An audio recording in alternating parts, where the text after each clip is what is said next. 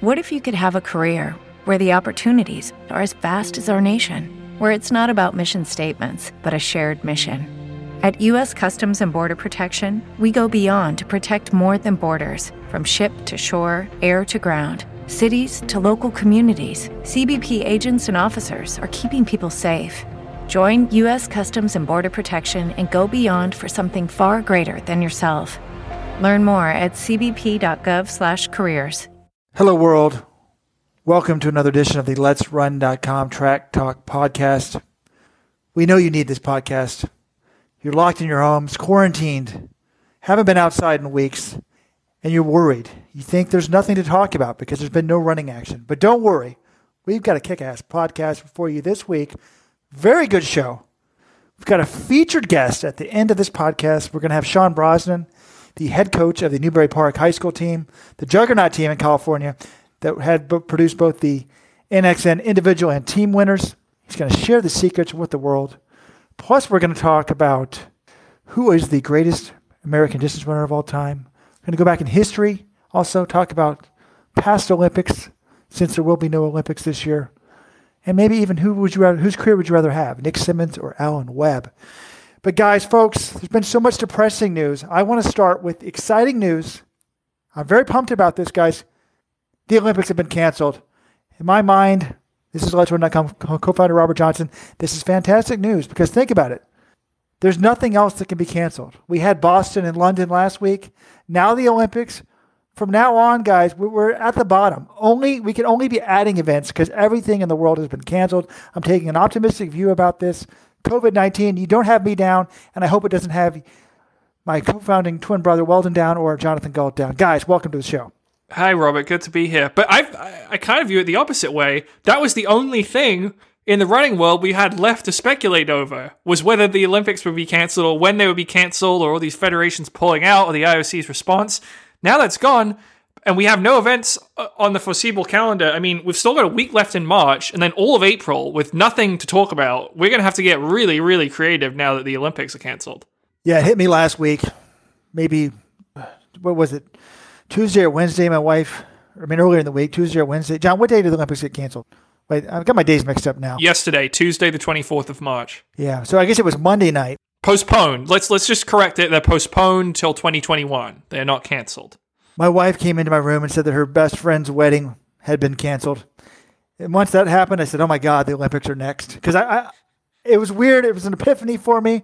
I'm like, if they can't even plan a late May wedding, people have to make travel plans. I'm like, wait, there's got to be travel plans made for the Olympics. It's a goner. I can't believe that's what caused you to see the light, not any of the news stories or any what the athletes saying they shouldn't hold it. Your friend's best friend couldn't have that wedding on time. Wow. Robert, you didn't sell our guest good enough. Sean Brosnan, coach of Nico Young. You got to drop Nico Young. So with the younger generation, he's like an Alan Webb type.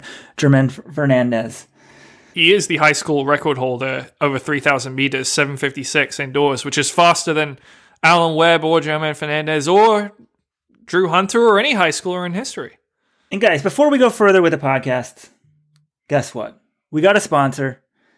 It's a crazy world out there. A lot of people concerned about their health. What do they have more time to do? Train. You want to keep your immunity up and you want to train optimally. We got the perfect sponsor for that. TheFeed.com is sponsoring this podcast. They've got everything you need to be a successful runner. They've got supplements. They got SOS hydration, Martin hydration. They got vitamin C, vitamin D, immunity packs. If you're concerned about your health, you want to stay as healthy as possible and perform as well as possible, thefeed.com/Let'sRun. Use code Let'sRun for 15% off. So not only can you stay healthy, but you can save 15%. So use code Let'sRun. Since Nico Young probably will be listening to this podcast, I just want to state for the record, I didn't mention his name in the intro because I'm trying to help him out. In the past, I've hyped up these high schoolers and ruined their careers. I was such a huge Dathan Ritzenheim fan. I once said he would be the first white guy under 27. Yeah, he had a terrible career, Robert. He never amounted to anything, right? What are you talking about? That never happened. German Fernandez. He ran 12:56. He broke the American record. I can't believe you're saying that you're responsible for Dathan Ritzenheim having a poor career. He had one of the best careers in recent memory. Look at the last great California high schooler, German Fernandez. I purchased thousands of dollars of Applebee's stock. I flew over to Mont Jordan to watch in the World Junior Cross Country. I mean, he did win a couple NCAA titles, but that didn't happen. One NCAA title. And then he was also a key component of their team titles in cross country, so they won 2 there. Yeah. And then perhaps my biggest hit was Ben Sorrell. God, I thought he was going to bring back the glory days of Colorado cross country. They won 2 national titles again. Robert, sorry, this is my job. I got to call you out on the facts. He was their top guy as a true freshman, winning the national title. That I know he didn't amount to anything as a pro, but that was pretty damn good. Well, I'm just hoping Nico actually accomplishes something. We've got what I'm looking for is someone with a complete package: the Triple Crown, the college national championship, the high school national championship. The high school national championship, the college national championship, and then the Olympic gold medal. I don't think anyone's ever done that. The talk with Sean's pretty interesting because he thinks Nico can run 13:30 for 5K this year, and says sort of Nico's focus is on trying to run a fast 5K. I mean, obviously, there may not, most likely, probably won't be a state meet, but high school coaches, we're going to story in this. In California, they're holding out hope for a state meet, a postseason. But the talk with Sean's very interesting at the end. I mean, that guy is like 1 degree separated from everyone in the running community. He was like picking Alberto Salazar's brain. He was picking Mike Smith's brain. He used to pace workouts for Jerry Schumacher's group. Steve Scott, Joe Vigil, Alan Scott Webb, Simmons, Jason Vigilante. It's pretty crazy. This guy, it's pretty amazing. And he's only been coaching. This is his 4th cross-country season. And he coached the national champions. So I think everyone, runners, other coaches, just fans of the sport can learn from talking to him. And, oh man, the stories afterwards. If we'd only recorded the hour and a half we talked to him afterwards, it would have been nuts. I actually think Squadcast, our software, actually records things, even though we didn't have the record button down. So I could probably email their engineers and get it. Yeah, we did about an hour podcast with him. But the final hour where the 3 or 4 of us just sort of gossiped was amazing. If you PayPal me, $1,000, I'll send you that hour. I mean, that was the best. That was by far, it was way better than the podcast. It shows you that we're a little bit filtered. People don't believe I have a filter. We're a little filtered on the podcast. The post hour, Sean, I enjoyed that the most by far.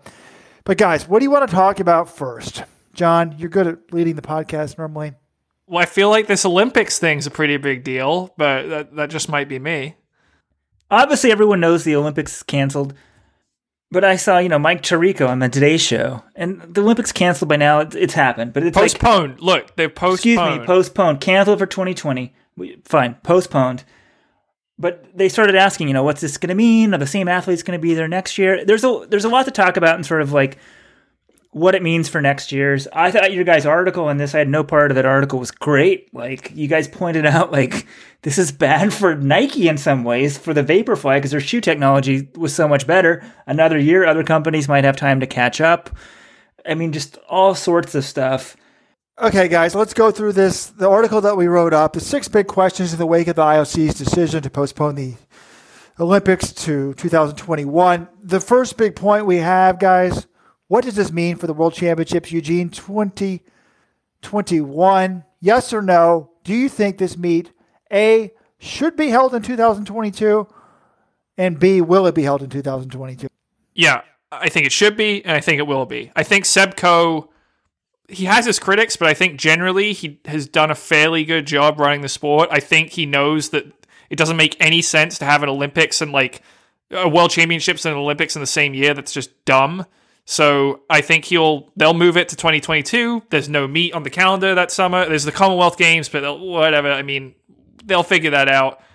It's a no-brainer to me. We'll have Eugene 2022. Well, John, it's not a question whether they're going to cancel it. They could move it to 2023 is the real question I'm thinking. And of course, they're not going to have it in 2021 with an Olympics. This is a scenario that's being discussed. Well, I heard swimming was doing that. But idiots. If they do that, I will never go to another IOC World Athletics event the rest of my life. Mark my words. Only an idiot would do that, John. So I'm hoping they put it in 2022 and not 2023. My answer to my own 2 questions is yes, it should be in 2022, and yes, it will be in 2022. Well, then, do you agree?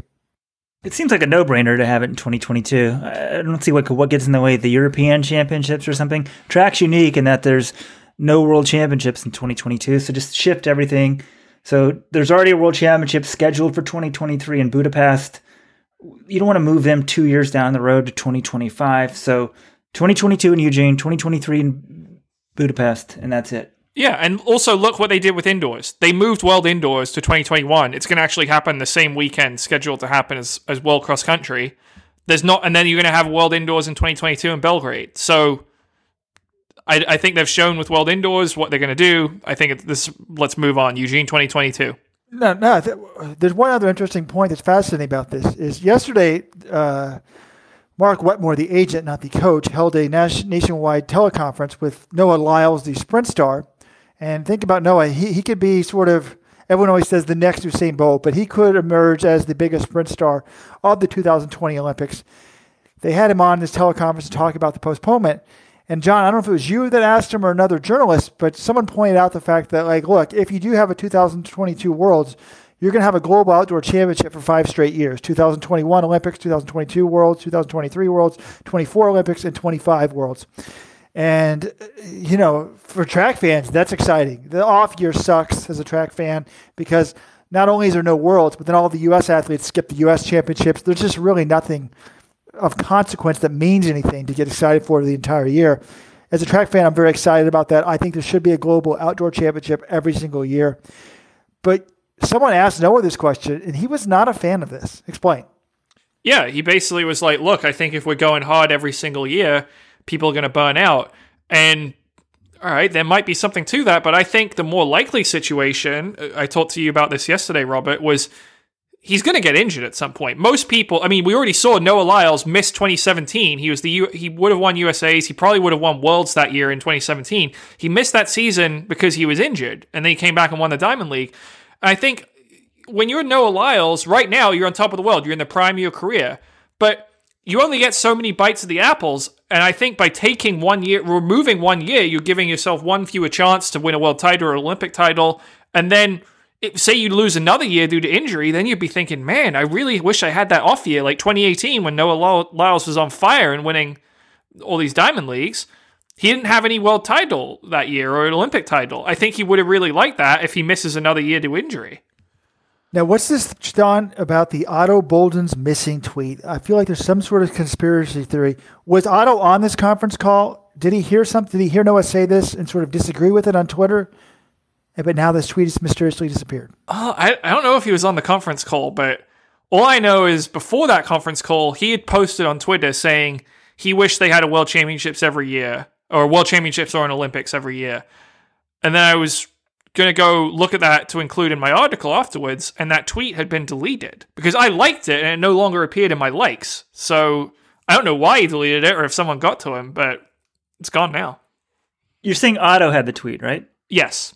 And then Noah said, I don't like it every year. And then Otto, Noah just says something and Otto has to remove an innocent tweet? I don't think, no, I think this is total conspiracy on Robert's part. Because I don't think Otto was even in the conference call. I had not written that article. I don't think anyone else had reported that yet. So I don't know why he deleted it, but he did.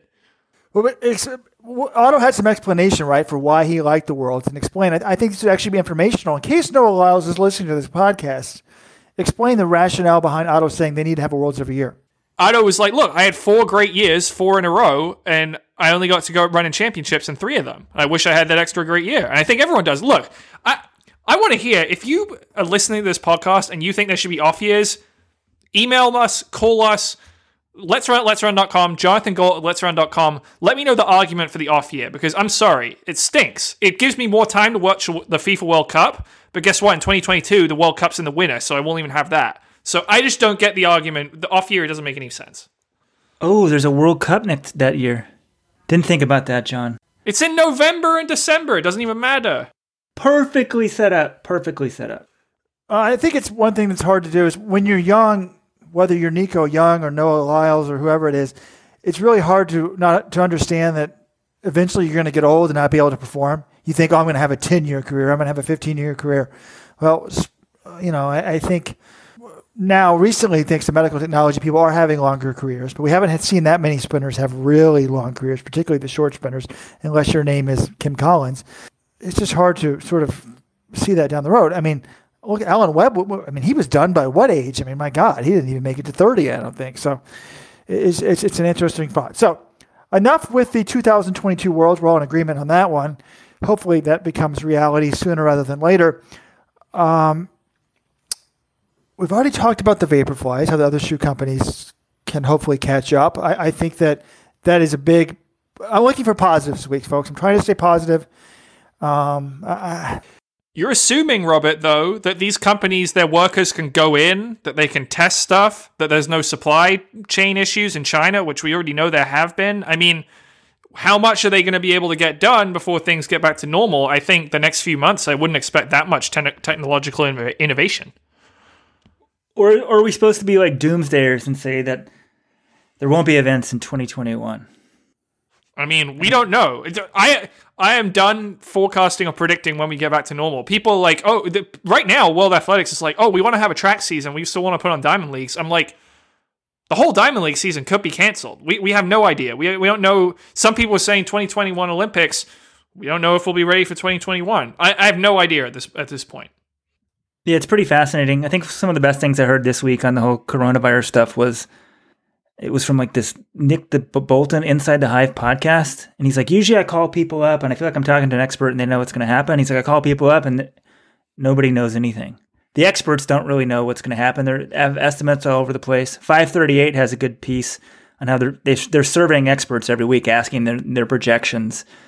And I think their projections on the number of infections in the U.S. by March 29th will actually be way low. But, you know, some of their death projections are lower than a lot of people are projecting. So who knows what it means? We just need more data, and we got to talk about what's right in front of us. In terms of COVID-19, I actually think within 1 week we'll have a better idea to see if I think we'll still be going up, but is that increase in the U.S. slowing down, which is critical. I think in our private internal deliberations, I'd optimistically predicted less than 100,000 worldwide deaths, which could be way off, but I still haven't totally given up on that. But kind of scary stuff. But I do have more positive news, guys. Did you guys realize that they're running out of dogs to adopt in New York City? So many people are cooped up. Apparently they're adopting dogs, and the shelters are almost free. So pro runners have been getting dogs left and right. I mean, Jenny Simpson just got a new puppy, and I think Vanessa Fraser and maybe one other one as well. No, maybe not. Maybe I'm confusing Jessica Todd and Vanessa Fraser, my former Stanford teammates. But yeah, it seems popular in the running community right now. I think we'll know we've turned a corner when it's acceptable for the Bowerman Track Club group to go out and have like a time trial. They'll put a time trial on for us all, and we'll all be excited and act like it's a race.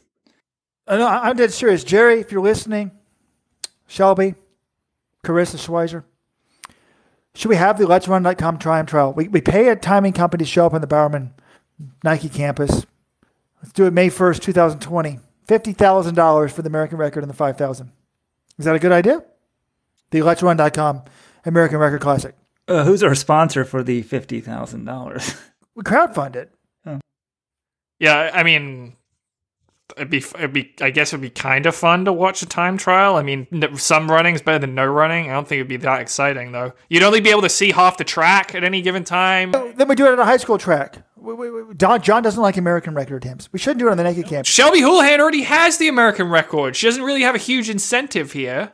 $50,000 is a huge incentive, John. I guess that's okay. That is a bit incentive. Yeah, never mind. But no, the time trial stuff. But people would watch anything now, right? I am fascinated by athletes going out running a mile as fast as they can, no watch. I want to see somebody do that. One athlete do that. Maybe we'll have to put out a bounty. You know, like the fastest athlete gets so many dollars for doing that.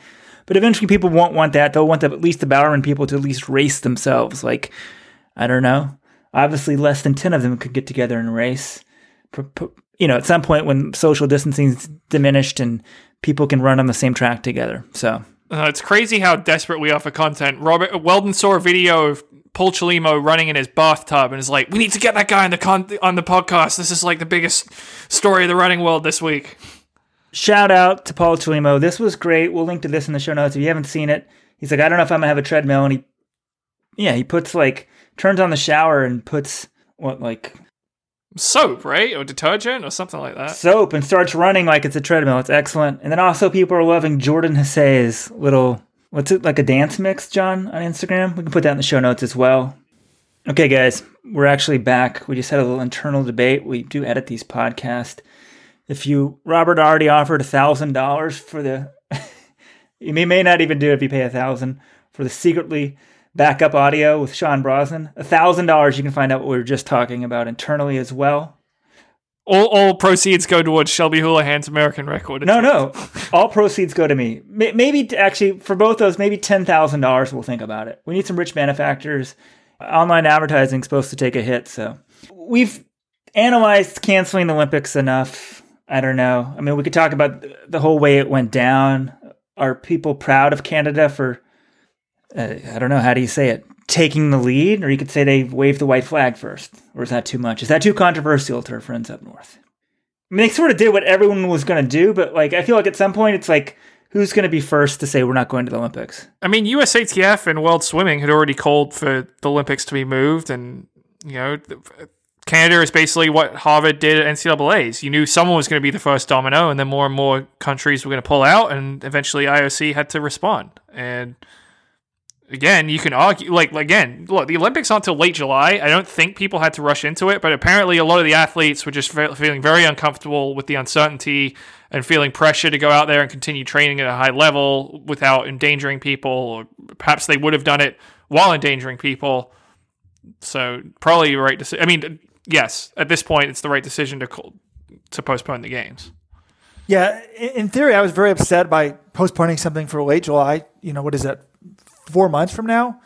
But the more I thought about it, I'm like, the uncertainty has got to be really weighing on the athletes. And also just when I saw the day after, I saw Noah Lyles was training in a park. He can't even get on a track. It's totally not an even level playing field. I did kind of think that some of these USATF statements and USA Swimming statements were kind of poorly worded. It was more like they're worried about the athletes. Now, admittedly, the athletes are members of those organizations, so that's part of their constituency. But to me, the biggest reason is we don't think it's going to be safe. There's no time to plan, whatever. I'm hoping that we're coming out of this by July, and it looks like, maybe we didn't have to cancel. But I think that, again, as I was saying, and you realize you can't even have a wedding at the end of May. How are you going to have the Olympics? Yeah, I think the training stuff was more of a factor for actually other sports. If you're a team sport, how do you train on your own? I mean, running, most distance runners, it's probably the easiest. They just keep doing what they're doing without access to a track, a lot of them. I was sort of shocked that Noah Lyles doesn't have a track. I figured the top pro groups somehow have access to a track. They sort of still can work out and practice social distancing. But pretty shocking to hear Noah Lyles is training in some park, just kind of running on the grass. We did hear in the Sean Brosnan interview coming up offline that he's heard of some pros who have a secret key to a track out in California. All right, guys. There's no Olympics, but will we have a U.S. championship in 2000? Kingo of the Oregonian has proposed that once this COVID-19 thing dies down, hopefully it does die down this year, that we hold a big meet at the new Hayward Field at the end of the season. I think it would be a fantastic way to conclude the season. What do you guys think about that idea? Yeah, if it's safe to do so, I'd love it. I mean, Hayward Field, you open it in grand fashion. I mean, it's supposed to, right now, it's scheduled to open with the pre-classic June 6th and 7th. We have no idea about that. But yeah, I think it would be like the off-year the USA Championship, and maybe people would skip it, but I think a lot of people would be like, hey, I don't have a World Championships or an Olympics to peak for. This will be the meet I go all in on. No, if they could have a meet with fans at the new Hayward Field, and there's been no sports, I think a lot of people would go. I think it'd be the perfect event. The thing's got a pretty big capacity. Even if you had to space everyone every other seat or something, I mean, who knows what the world's going to be like then? No, come on. If we're spacing people every other seat, the meet shouldn't be held. If we still have to have those restrictive measures, mass gathering is not going to make sense. No, if they said you can have mass gatherings, but people need to take spacing, who knows what the world's going to be like, John? No, you can't have a mass gathering while also saying stay 6 feet away people all the time, unless you're putting people in bubbles. No, it's ludicrous. John, if a scientist says that, like you're acting like you're if some expert a scientist says that, well then, the Oregon Health people say this is healthy and you can have events, that might be an option to do events. No one's going to say that. Keep No one's going to say a thing. No one will say have a mass gathering, but also stay 6 feet away from each other. That is not going to happen. It's antithetical. You have to go up and use a bathroom. You have to go buy something. You have to have your ticket taken. The races, people have to be next to each other on the track. That will not happen, Weldon. Who knows what the world's going to be? Thank you, John. Expert. He knows everything. What if the world becomes, you just need to keep your distance from people? I'm using logic, Weldon. I do think that John's logic sounds pretty logical and convincing here, but I'm with Weldon in the sense of I don't think anyone knows anything about this COVID-19 thing, and really the experts are all over the place. And that's bringing me to the weekly Rojo rant where I go off. And my number one thing is about this COVID-19 thing is, and I've seen it repeatedly on the message board, people are not looking for information. They're looking for affirmation. People already have their mind made up on this thing. It's either going to be doomsday scenario and we all have to hunker down for 5 months and never go outside our doors, or it's overblown hoax. Or, I don't know if hoax is the right word, but some people think it's just like some government conspiracy, which is stupid in my opinion. But what I've seen on the message board is I can't even post a question. John saying the experts are never going to do this, experts are never going to do that. We don't know. Yesterday, I started a thread on the message board saying, amazing news if true. So it's posted as a question. I don't know if it's true. Oxford University researchers say COVID-19 may have already infected up to 50% of Britain. And Oxford University, one of the top universities in the world, there's a paper by these people, and they were using this computer model, and they said, look, we don't understand why this current computer model, which is used to influence all of Britain's decisions, is the one that's being used because it doesn't make sense to us. We have this other theory. Now, their theory may be wrong, but it is interesting. Like, people don't have any idea what they're really knowing, and one idea takes hold, and people, if you ask the question, even as a question, people have been accusing me of being a COVID-19 denier. I'm not a denier. I'm just asking questions. I'm trying to be optimistic. Last week, I said, hey, my friend proposed, why don't we quarantine everybody over the age of 70? Again, I posed it as a question. Someone says I'm a denier. And then the last thing, even this morning, I said, I thought, well, this is really interesting. They said, look, at least there's a positive here. We're going to learn some important global warming information. Like, we'll see which way the Earth is going, the CO2 and stuff like that. So I said, hey, global warming people, what do you think? Are we going to actually learn from this? And the people now think I'm denying global warming. I'm just saying, posing these as questions, and yet I get ripped for asking the questions. I think it's important to try to learn more. When you listen to the Sean Brosnan interview at the end, he's always learning. He's always asking questions. That's why he's an amazing coach. We need a clap track. That was good, Robert. I liked it. I mean, it started off a little thing, used the word hoax, not the right word to use, but otherwise very good, good points. And like also on our forums, it's not like we're publishing pieces and like these are reaching some mass audience with 2 million people. You know, we get 1.5 million visitors a month on Let's Run, 1 million other months. But, you know, on threads, like a few thousand people are reading it. They're discussing, they're arguing. There's a debate. That's very different than like publishing some piece. And if you link to a study like that, Robert, yeah, I mean, I just think people are on edge and we got to be careful. But yeah, like that study's okay, but like the University of London study, or isn't okay, but the University of London study that has like doomsday scenarios, we're only allowed to discuss that. I think you get in a very slippery slope once you start saying like what studies people can cite. I mean, it's just sort of crazy. Well, I'm glad that Weldon agrees with me. Last night, John, I got a text from him, and he said, I don't think we should start threads discounting the coronavirus and link to them on the homepage unless they stand up to scrutiny. I wasn't even Weldon accused me of discounting the coronavirus. I wasn't discounting it. I was trying to find some possible good news from Oxford researchers. So people are not rational about this. It's a scary time. I get it. Okay, let's go turn back to running. Coming soon on Let'sRun.com, we have a huge thread on this now, and people seem to be eating this up. Who is the greatest American distance runner of all time? Yeah, I think it's essentially, I thought Race of the Decade bracket was a hit. I really enjoyed it. I thought it was fun to follow. I didn't actually vote. I let the public decide, but I thought this is a pretty big question. I don't think there's an obvious answer because if you click on the thread, some people are like, oh, has to be Frank Shorter, and other people, no, it's definitely Meb, or it's definitely Rupp, or it's no Centro. Look, he's an Olympic champion. It's all this debate, and I think it's going to be really fascinating to see what Let's Run votes for. John, stop right there. Stop right there. God, John did it. John did it again, folks. John did it again. This is why he's single man. I left out Kellen Taylor. I know. No, John left out Joe Benoit Samuelson. He didn't even mention one single prominent name, female name. Didn't mention one female. John is most known. He got established in this industry by writing the definitive piece on the women's Olympic trials 5,000 meter race in 2012. And now he discusses the greatest runner of all time, and he only mentions the men. The hidden bias, the hidden sexism. We apologize.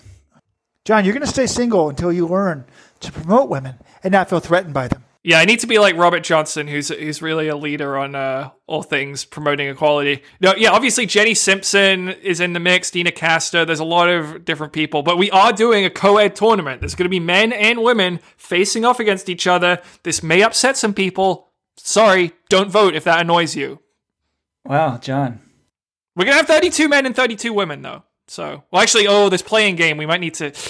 Yeah, right now... Playing game to put... But you're starting out with 32. Right. We're going to have a little more men because we're having the men play-in games, but I think that's fair because women haven't been competing above, I think, 1,500 meters since before 1980, which is crazy. So the men's history is longer. But John, can we get an update on your dating life? Like, how is this going? I assume you're not going out and actually meeting anyone, but like I've heard about romances. People just sort of meet and click online. Have you met anyone new? Like, Let's Run Nation wants an update. No, I mean, I feel like at this point, I've basically been off of the apps the last couple of weeks because where's it going to lead to? Like, I'm just going to be messaging this girl for an indeterminate amount of time, and I just don't really see the point right now. It's like Love is Blind, John. You can get to know them as a person. I mean, you'll have seen pictures and interest, and you can go from there. Good friend of mine's wife's. She was working in London, but she's from Mexico. She just flew back to Mexico, got out of Dodge before they shut the borders, and she's hit it off with a guy back in London. They're, online little romance. John, just please remember, take the health precautions seriously. The New York City has published a sex guide. And remember, John, you are your safest sex partner. Wow, sounds like Robert wants to get into... He wants me to do the multiples of 6 challenge this week. Oh. Speaking of which, if you listen to our podcast from last week, we did talk about the multiples of 6 challenge. Wait, we got a lot of high school kids listening to this. I know. You can go back to last week's podcast. It's a little bit inappropriate, not too bad, but I want to bring us to our email of the week. Hi, Robert. Notice what they write, folks. When they want to reach letsrun.com, they email me, El Jefe. Wait, if you want to reach us, let's cut in here. 844. You can call us. You can email us. 844-LETS-RUN. If you want to have audio on the podcast, hit option 7. Otherwise, you can hit other options and actually call our phones. And once again, people, if you want some of the best supplements out there, you want some hydration, you want an immunity pack, you want some vitamin C, you want some vitamin D, thefeed.com has it all. Go to thefeed.com/letsrun. Use code LETSRUN at checkout to save 15%. So you can stay healthy and perform at your best. They've got all the supplements runners need at thefeed.com. I'm a little disappointed Weldon didn't read the official thing that he had typed up. I like the way you'd written it. Thankfully, our friends at The Feed have sent our team their immunity-boosting packs, as well as a fresh supply of Martin and their new AeroFit device. If you haven't already gotten yours, go to thefeed.com/letsrun to be linked right to the immunity pack page and get them while they are still in stock. I think I sound better. I think I should be a professional voiceover. Anyways, Anyway, email of the week, Robert. Sponsored by thefeed.com. Go. Or you can also email me, robert@letsrun.com. But here's the email of the week. Hi, Robert. On the podcast last week, you, Weldon, and Jonathan had a segment on the multiples of 6 challenge, which at our college we call the 6, 12, 18, 24 challenge. I ran at a Division III school in the UAA conference, school not to be named, and we had many of our runners attempt this challenge over the years. I'd estimate we had about 10 people start the challenge, and only 2 to 3 ever finished it. But it's absolutely doable with the right skill set. Now, this part is the most interesting part of the email. In my opinion, Division III athletes are the best equipped for this challenge due to their high alcohol tolerance and total disregard for recovery between. Most of our participants would start on the night of our yearly team beer mile so that they could easily knock out some miles and beers in an organized fashion. I don't have any specific proof that one of our runners is finishing it because most of it was recorded over Snapchat. except for the oil changes, of course. But two of the people who did complete the challenge did so together, so they were at least witnesses to each other. P.S. The podcast is incredible. Keep up the great work and never stop ranting. And P.P.S. guys, Let's Run should definitely host some sort of unofficial virtual time trial. I would participate. So in addition to the 5,000 American record attempt, I think we should hold virtual time trials. If you're a high schooler, come back to the site. We may be starting giving out some training advice so we can pick a date. Maybe we pick out like May 1st for a 3,200 meter time trial. I mean, that was one thing I've learned from listening to talking to these top high school coaches. There's other high school coaches. They're not even allowed to give workouts to their kids. So we think we're going to have some Let'sRun.com coaching workouts for high school kids. We're going to have marathon programs for people for the fall. But like people are at home. Like Chris Lear off of the Running Buffaloes. He's like, I want you guys to have a coaching thing for me. So you got no excuse not to run right now. All right, let's return to our greatest American runner of all time bracket. You guys will see, we're going to be releasing the bracket. The plan is on Monday for the first set of matchups. But before we get there, we had to sort of cull the field. And one of the things we had to determine is some of these old timers in the United States. I mean, back when the Olympics was essentially America and then like a few countries in Europe, American distance runners would clean up. And I was going through looking at some of the accomplishments. We ultimately decided only post-World War II Americans are eligible. It's just too hard to compare across eras. The time's just not very impressive. But some of the stuff, I just want to give a shout out to some of these guys. So Jim Lightbody, all right? He's an American. If you've heard of Jim Lightbody, congratulations. You're a bigger track fan than me. I'd never heard of him. But at the 1904 Olympics in St. Louis, he won the 800, the 1500, and the 2,590-meter steeplechase. And he got a silver medal in the 4-mile team race. Now, this caused me to go on a Wikipedia deep dive into the 1908 Olympics. Some of the events they had... 04, right? 04 Olympics. 1904. Yeah, sorry.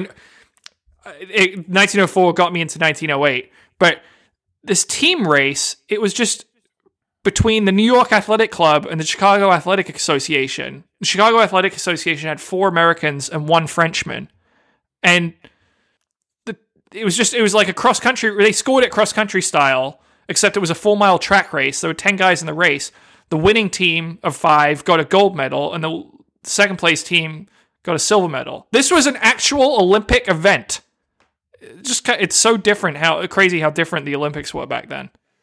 Yes, and that's why I vetoed the old-timers, because, the question I asked was like, look, was really winning an Olympic gold medal back then nearly as impressive as even winning a Diamond League event now? And I think the answer is probably not. And I went to the official Wikipedia page for the Olympic Games. Well, I guess it's not an official Olympic page, but the Wikipedia page for the Olympics. And this is what interested me, John. It says the Olympics held at the Paris Exposition in 1900 and in St. Louis in 1904 were sideshows. This period was a low point for the Olympic movement. So 1896 was a legitimately big thing.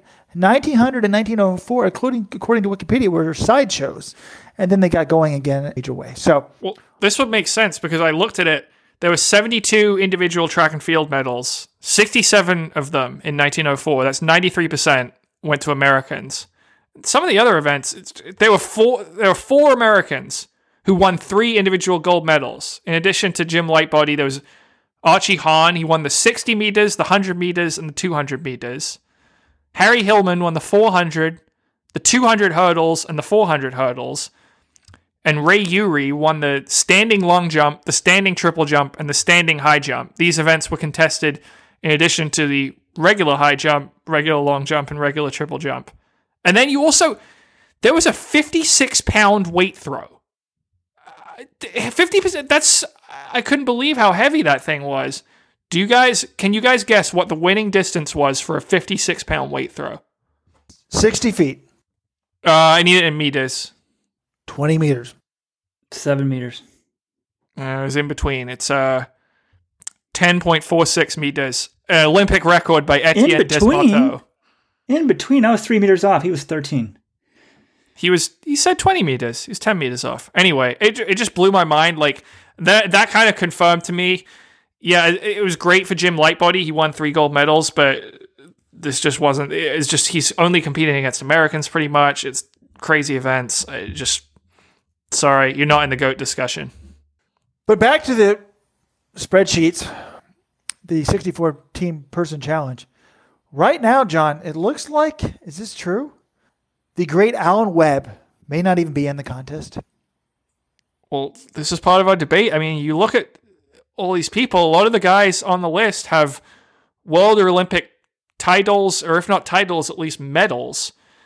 Alan Webb, I mean, what was his best finish in a global championship? I think he was 9th, right? In the 2005 World Championships? Where was he in 2007? I'm looking it up right now. He finished 8th in the 1500. Have you ever seen the power move Webb made at the World Championships? Yeah. And how did he finish in that race? Well, then, 9th place. If anyone's ever seen that move, you put him in the top 32 American men of all time. Alan Webb needs to be in the contest. He made making a hard mid-race surge gets you in the discussion for American GOAT? Well then, finishing place matters. Like Matthew Centrowitz, I don't ever remember him making a move like that, but he's got a whole lot more bling than Alan Webb. Centro can't hold Webb's jock. I mean, that's just ludicrous. Centro's an Olympic gold medalist. Like, Americans never win Olympic gold medals in distance races. Just ridiculous. Well, it's kind of crazy because, like, when Webb came around, there had been nobody like him. It's just, like, it gave us hope. And, like, I still think his upside was just as good as Centro's. I mean, that guy, at his best, he could beat anybody in the world. I mean, obviously, Centro can too, but there's just something about Webb. I mean, maybe he didn't make it. Who's going to be in over Webb? Give him a play-in spot. He was the thing. Right now, I have him in the play-in game, but we were debating who had the better career, Nick Symmonds or Alan Webb. Now, Nick Symmonds had a 6th place at the World Championships. He had a 5th place at the Olympics in 142. He had a World Championship silver medal, and he had 6 U.S. national titles. Alan Webb's best finish at Worlds was 8th place. He had Whose career would you rather have? 3 national titles. He does have the American record outdoors. Whose career would I rather have? I mean, you got to factor in high school, though. Webb was a high school legend. He was on Letterman. I mean, that's a big deal. Yeah, careers whether have. I take Webb 100%. Sorry, Nick. Actually, Nick's got a new book out. We should have him on the podcast. I mean, Webb just sort of defined a generation. People who didn't even follow running knew who Alan Webb was. They don't know who Nick Symmonds was. Although Nick did go on the dates with Paris Hilton, so maybe we got to get Nick on, find the truth about that, because I heard that was a big PR stunt. It was a publicity stunt. He admitted it in his book. Oh, so it wasn't really real? Yeah, it was a publicity stunt. That's what I just said. Actually, no, I'm looking through Nick Symmonds. I shortchanged him. Okay, he was 6th at the 2009 Worlds, 5th at the 2011 Worlds, 5th at the 2012 Olympics, and 2nd at the 2013 Worlds. So, for those 4 years, he was one of the 6 best 800-meter runners in the world. He made 4 straight global 800 finals, which is really hard to do. The 800 is, like, brutal. I mean, he had a better career than Alan Webb. I know he didn't run 3:46, but, you know, he won a Diamond League. But that's not the same question. Who had the better career is not the same as whose career would you rather have. And I think a lot of people would be tempted to take Webb just because of his high school success, of his 3:46. I think I'm leaning towards Symmonds, though. That global medal, I mean, he ran better when it counted. And he won 6 national titles, too, including 5 in a row. His 2015 national title when he came back was also pretty crazy. He obviously had the better career, Nick, but I mean, every time Alan Webb raced, there was just something about him. You didn't know if he's going to run great. He was just all over the place, but like you wanted to watch it. He's the only athlete for 10 years. I'm like, oh, Webb's racing. I'll try to watch it. Absolutely. Absolutely true. But anyway, I think there was someone in that thread was trying to argue Webb over Centro. And I know you were being facetious earlier. Well, then there is no argument for Alan Webb over Matthew Centrowitz. That is a non-starter of a debate. No, but here's the question. Centro in the prime or Webb in the prime, who wins? Centro, no doubt. Yeah, it's not even close. And I actually posted on the forum about this. I can't find my post, but someone's like, Webb was such a better time trial than Centrowitz. That's not really true. If you convert Centrowitz's 1,500-meter PR it's like 347.2 in the mile. So Centro's like 340, Webb's like 346.91. So he's slightly faster. But if you look at the number of times they've gone under the equivalent of 350 in the mile, either in the 1500 or the mile, I think Webb did it like 4 or 5 times and Centro did it 7 times. How many Diamond Leagues has Centro won? Webb could win the biggest races in the world. Now, maybe there weren't a lot of great Indians races. Wait, did he do it? He did it. He won one time. Paris race. What races did he win of any significance, Weldon? That Paris race. That's what I'm talking about. It was just so shocking. It was so wonderful. And I guess you could argue Centro won the Olympics, but that was a very slow race. Name any other international race Centro has won. Okay, but he got second at the 2013 Worlds, which was won by a doper, Asbel Kiprop, so you can argue he won that. He won the 2016 World Indoor title. Guess who was third in that race? Nick Willis, who was also third at the Olympics that year. Does that not count, Weldon? I mean, I guess he's fabulous, but he doesn't do anything outside of the big events. Oh, yeah, that's a really terrible reputation. The guy only runs his absolute best when it matters and cleans up at USA's. Come on, man. I mean... But I feel like in the 15 almost we should have like... Just the championships are so different. Like when El Garouche would just come up short. Like it's just such a different event when there's a rabbit and not the rabbit. But Webb, you're arguing like Webb was so much better on these other races and he wasn't. Like Webb had that one big win. Centro almost won the pre-classic in 2015. I think he was second in London that year as well. You know, he did win the non-Diamond League 1500 in London in 2018, was it? I think. Yeah. So I don't know. I mean, what did Webb do that was really that super impressive in some of these other races? I can't argue it anymore, John. I can't keep it going. I got to give up. I'm just saying. Alan Webb had some great moments. He, really exciting guy to watch. I'm not trying to shit on Alan Webb at all. Really exciting miler, had some great performances. But we're comparing him against the greatest American miler of all time, as Matthew Centrowitz. He's not going to win that debate. Webb did win a pre-classic as well. Did he beat anyone good? I don't know. He ran 350.85 to win the pre-classic mile. That's pretty good, yeah. Webb also would race back in the day. He ran Penn relays, Drake relays, Adidas Grand Prix. This is 2007. Screw it. I'm taking back my own comments about Centro. Webb is back, baby. Actually, Webb beat 2007. Actually, we'll give Alan Webb credit, best year of his career. Adidas Grand Prix that year, and also USA's. He beat Lagarde. And Lagarde went on to win Worlds. So, those are not insignificant wins, but what did he do at Worlds? He was only 8th place. Webb was Mr. April through July. Centro doesn't even start going until the end of July. Robert, you didn't chime in on... So would you rather have Simmons or Webb? You didn't chime in on that debate. I think I'd rather have Centro's... I definitely like to have Nick's hair, so does that mean I have to pick his career as well? I think I'd much rather have been Alan Webb. Although it'd be so frustrating to have that talent and never be able to harness that 353 was a thing of beauty. You're discounting Nick Simmons' 7 NCAA D3 titles? Yes, and there was never really a thought that Nick Simmons would ever win an Olympic gold medal. With Alan Webb, that was always... Well, that he was unfortunate to cross paths with Rudisha. I guess you could argue Webb was unfortunate to cross paths with El Garouche in 2004, but... By 2008, Webb made one Olympics, Okay, guys, before we get to the rest of the podcast, check out the Let'sRun.com shoe site. Go to Let'sRun.com/shoes. As we said last week, you don't need to feel guilty about not supporting your local running store. You go to Let'sRun.com/shoes. You find the best prices, the best reviews, and you won't die of COVID-19 because they'll be shipped to your house. So go to Let'sRun.com/shoes. Now, guys, I don't know if we want to keep going on the 64-team challenge because we're going to have to talk. I want to talk about some crazy doping stories that have been coming out in the last few weeks because there's been a lot of them.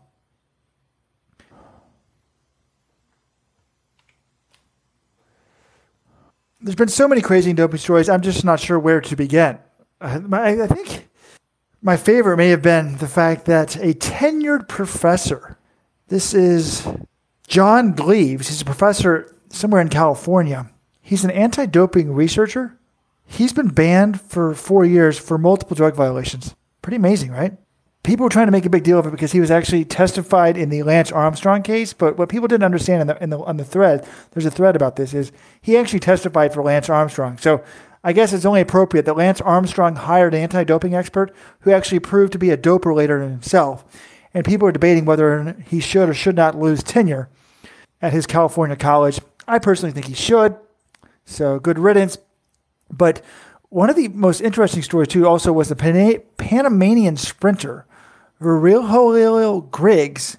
He got a 4-year ban. He just he faked his time at some low-key meet in Texas to get a world championship standard.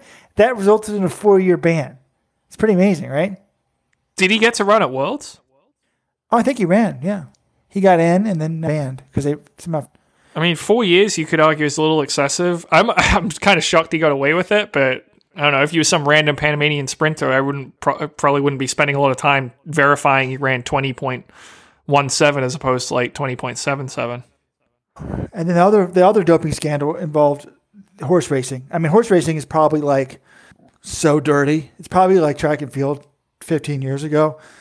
Maximum Security, the horse that crossed the finish line first in the Kentucky Derby and just won this $10 million race or $20 million race in the Middle East somewhere, his trainer has been like arrested by the FBI. Like apparently like there was this huge doping ring involving like 20 or 30 trainers.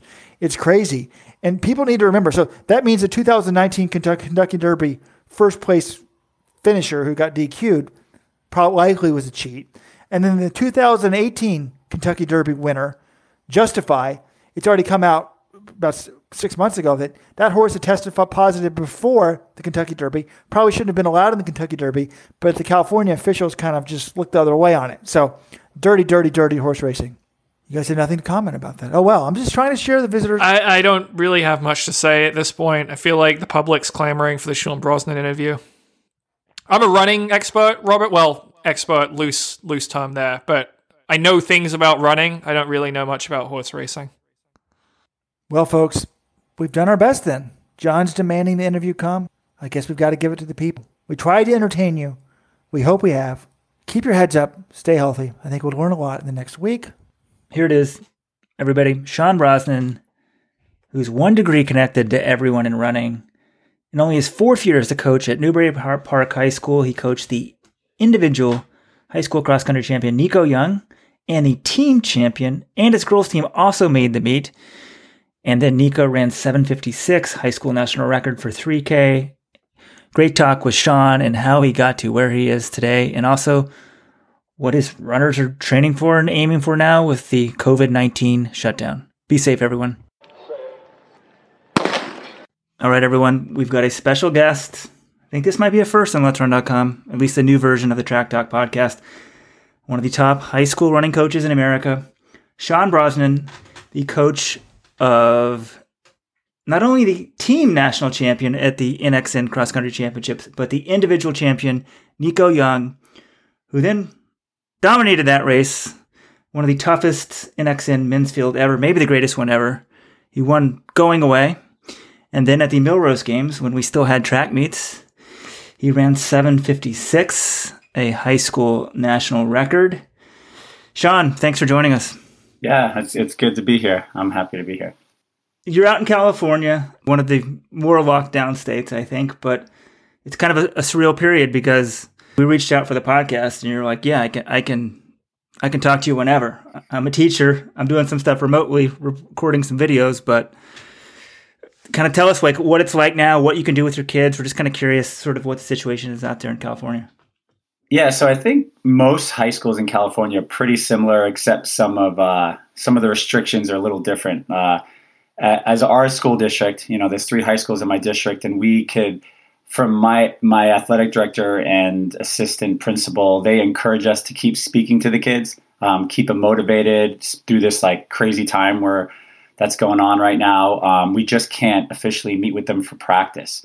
So not, seeing them and workouts and so forth, it makes it a little tough, but with this track season probably most likely not happening. I think there's still a glimpse of hope that, our CIF federation hasn't decided to axe the season or the postseason, but we're able to, stay in contact and keep them motivated. And, my top guys and girls, even a lot of JV kids and guys and girls, they're still running and They're trying to listen to the rules and, run in very small groups, 2 to 3 at most, and, just limit the time together and just kind of get through this and figure out places to run and work out.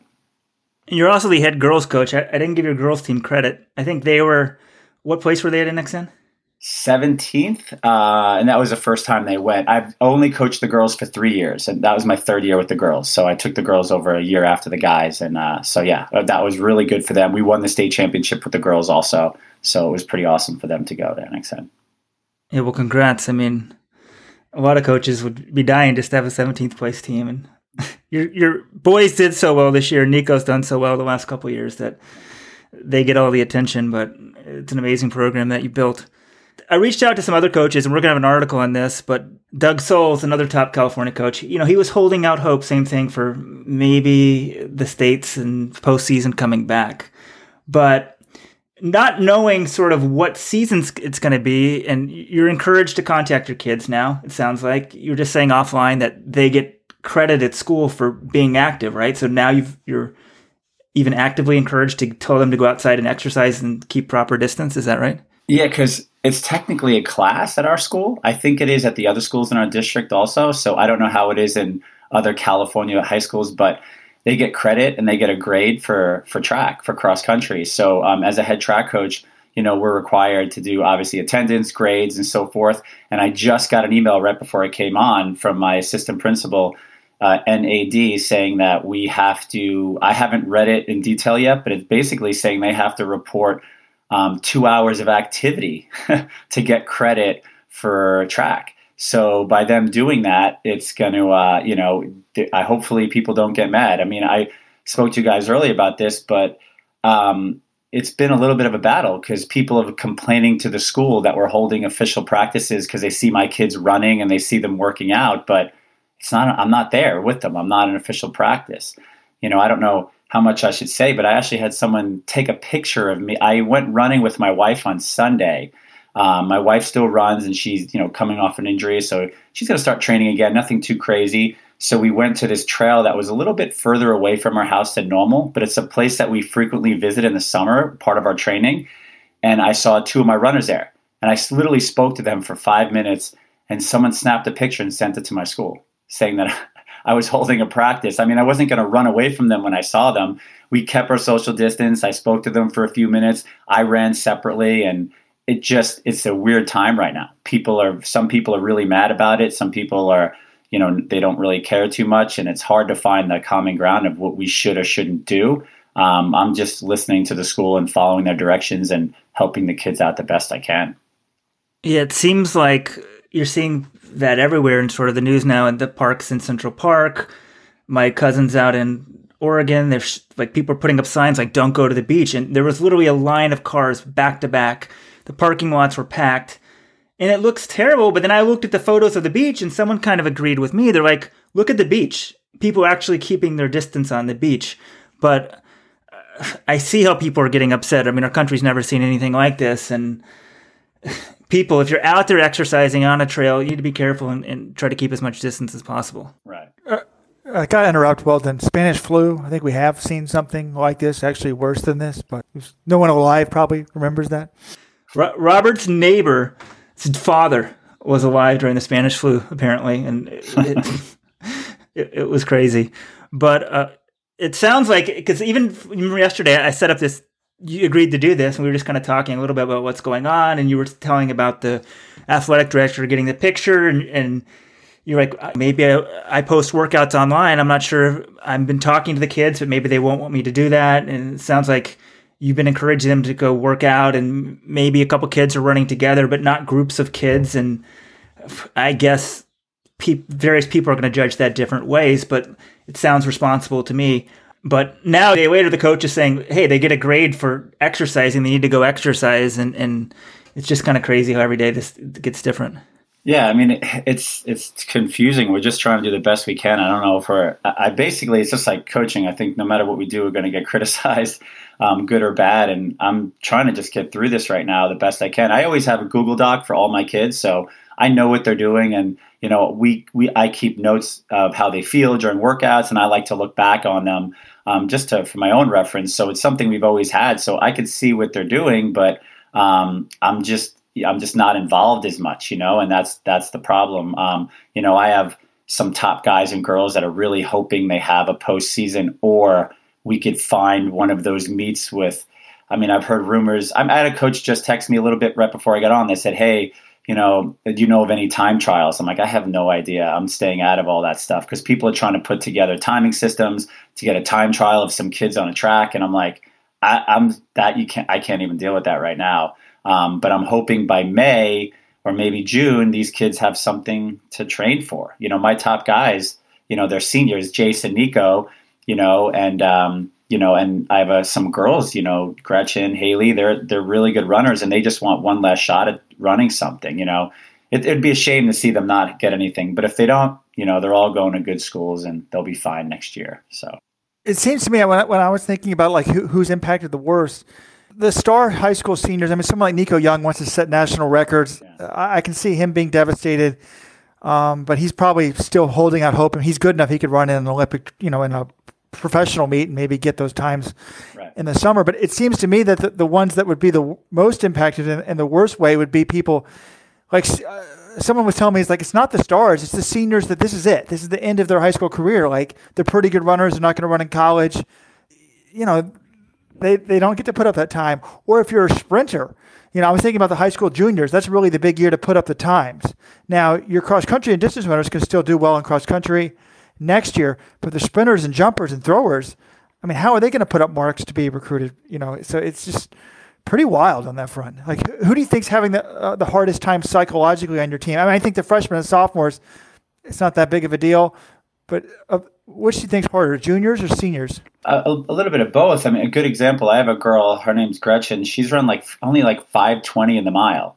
She could break 5 right now, but we can't get a race. She was injured all last year at track. She barely ran. She jumped in 2 races. She had a really good cross season running in the 17s. And now we cannot find this girl a race. She's talking to some Division II schools right now, but she just wants a time.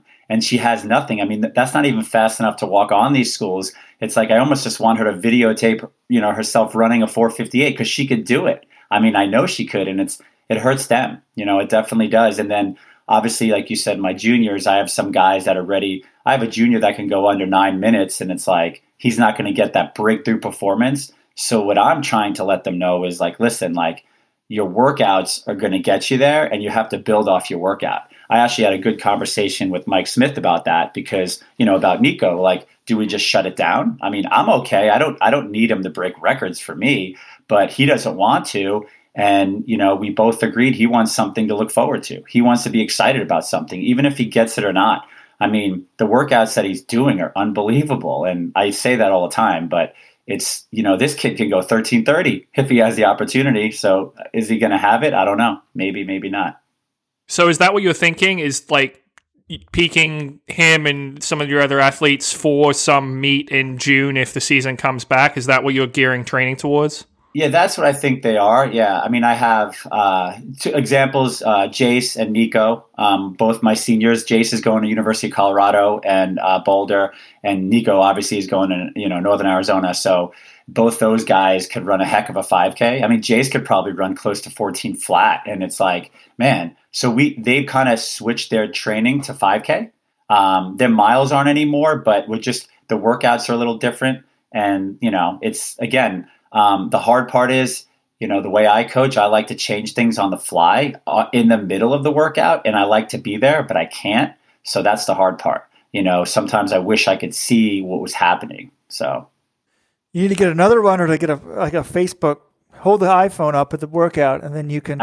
I've seen video. I've had videos sent to me and stuff. It's funny, but I'm like, guys, I can't. I stay out of it.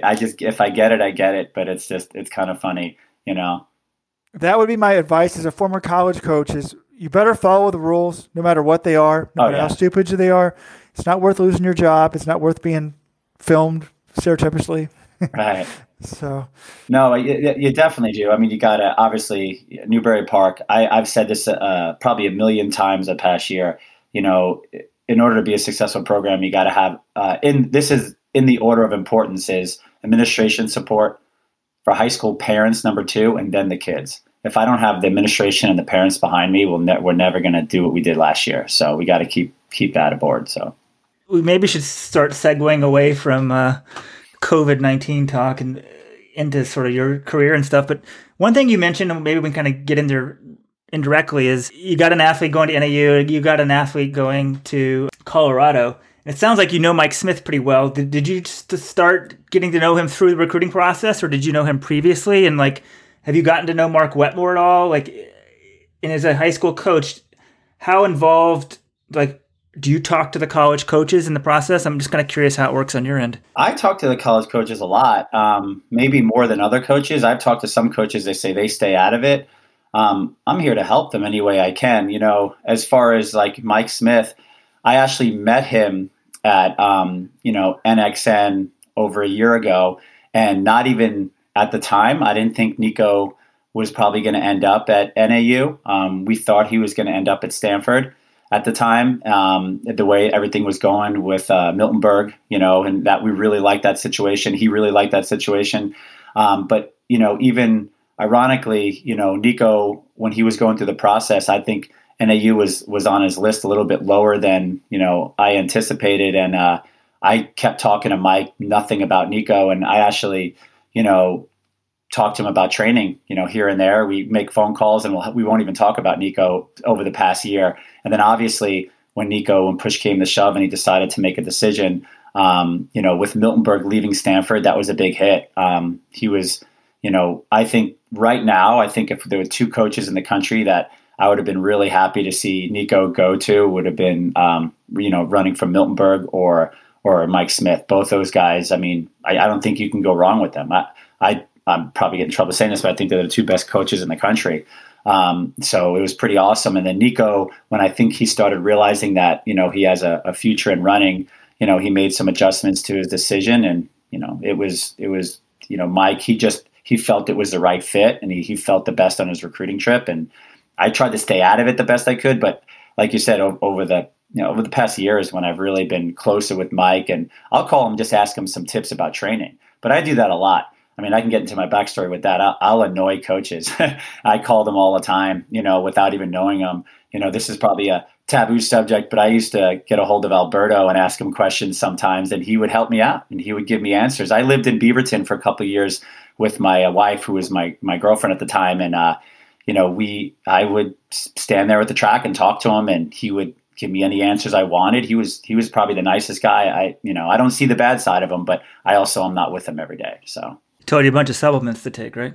Yeah, no. He actually the one thing he said was, make sure you get recovery. I remember my wife was doing a workout once, and he's like, she needs recovery right away. You need to take something right away, like within 5 minutes of the workout. And then I was like, all right. But we never talked that, nothing like that. So yeah. What in terms of training, what advice did he give you that was helpful? I'm trying to think exactly. There was one time where I went to Prefontaine with him. I went to the pre-meet with him. I met him at the hotel room before Galen was supposed to run the 10K. So this was 2010, 2011, maybe. It was the year that Selinsky was running the 10K with Rupp. And I remember standing next to the track with him. I was with Alberto. I was with Darren. I think it was his psychologist that they use all the time. And Rupp had basically bailed out of the race. But I remember people were saying all this stuff about him, like, oh, they did it on purpose. I saw the guy before the race. He had a severe allergy attack. Like, he has the worst allergies ever. So he didn't run the 10K. He warmed up, and they called it and said no. So I was standing next to him watching Mo Farah run the 10K. And I remember making some comments about the guy behind him, and he would look at me and he's like, yeah, that's exactly right. And it was just a cool conversation. So I felt like we kind of had this weird common bond that he probably has no idea about. But then after that, every time I saw him on the track, I would ask him about speed work and how often I should implement it. Or he'd be doing these really fast hundreds. And I'm like, why do you do that? And I'm thinking, is this guy going to answer me? Just think I'm this annoying guy. But then I would send him emails and he'd get back to me, and I called him advice about Nico, and he'd call me back, and he was great. I thought he was awesome. And obviously, I said, there's people who can't stand him. And I've never saw that side of him. He was so happy to help me whenever I asked him for anything. And this guy was like, he'd be traveling in Europe somewhere and he'd call me and I'm like, this is insane. He's a nice guy, but Yeah, I think people are way more complex than we make him out to be. I mean, somebody gets a drug suspension and we're like, all right, he's all evil. That's a little way too simplistic. But right. Your wife was a national champion, right? D3 national champion? D2. She was at Queens before I was there. She won under Scott Simmons. She won the 10K. I'm going to probably mess up the years. I think I have her award right behind me somewhere. She won 2009, 2010, I think it was, for the 10K at Queens. So that's what she did. She had run at the time, she had run low 33 minutes for a Division II girl, and that was pretty good at the time. So Scott was your college coach?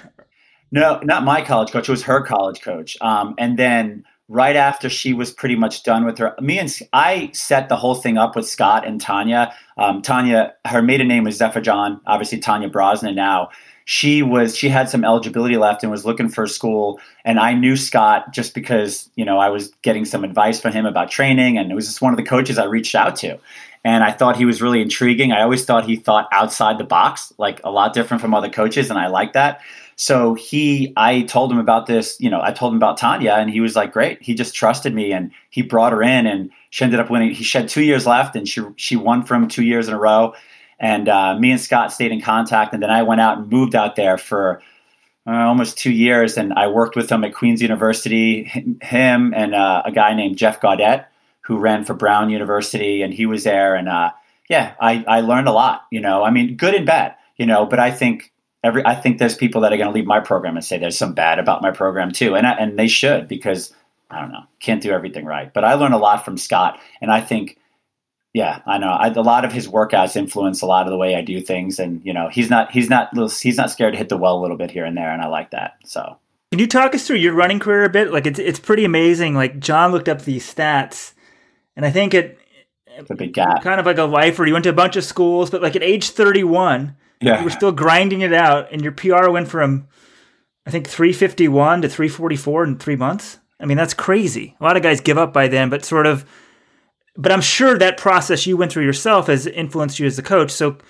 I don't know, maybe the quick picture, you as a high school runner to getting into coaching, like how did that play out? I actually didn't start running high school until my junior year of high school. I was around, my whole family was big into running. Had some uncles that ran in college and stuff. And so I was around it a lot. And then I used to race BMX as a young kid. And just true stories, I broke my arm a couple times in 1 year and I joined my cross country team my junior year and just got into running. I jumped around a lot from colleges. I went to Adams State for a little bit. And then my last year at Adams State, I went home for the summer and I tore my ACL on my mountain bike. And I decided not to go back to school and take some time off. So that's where my big pause was. And then I kind of, I don't know, I wasn't running competitively, but I was always around running, and I had a lot of friends that ran. I thought about going back and using some eligibility.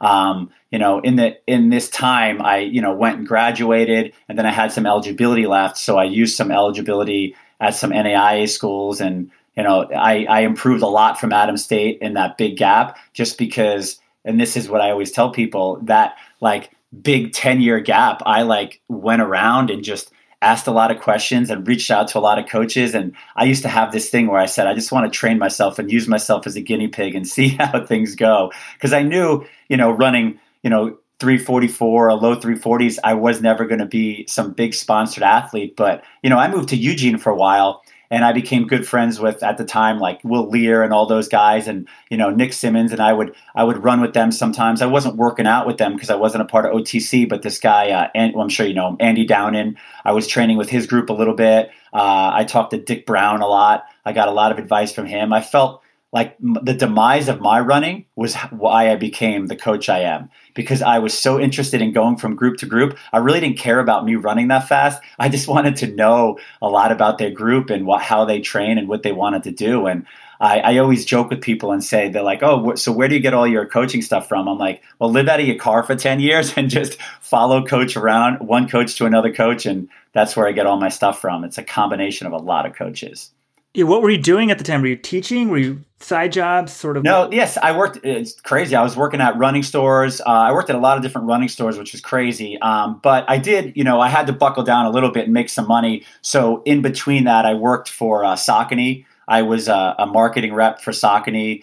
And then after that, Saucony's owned by a company called Wolverine Worldwide. And I guess it's a promotion. I started doing sales for a company called Caterpillar, like the tractor company, but I sold the work boots. So I was doing that, and it was a sales job. So there's a lot of hours on my own, but the travel was a pain in the butt. So it was just tough. But as long as I thought I'm going to coach one day, and it's so untraditional, and this is how I'm going to do it.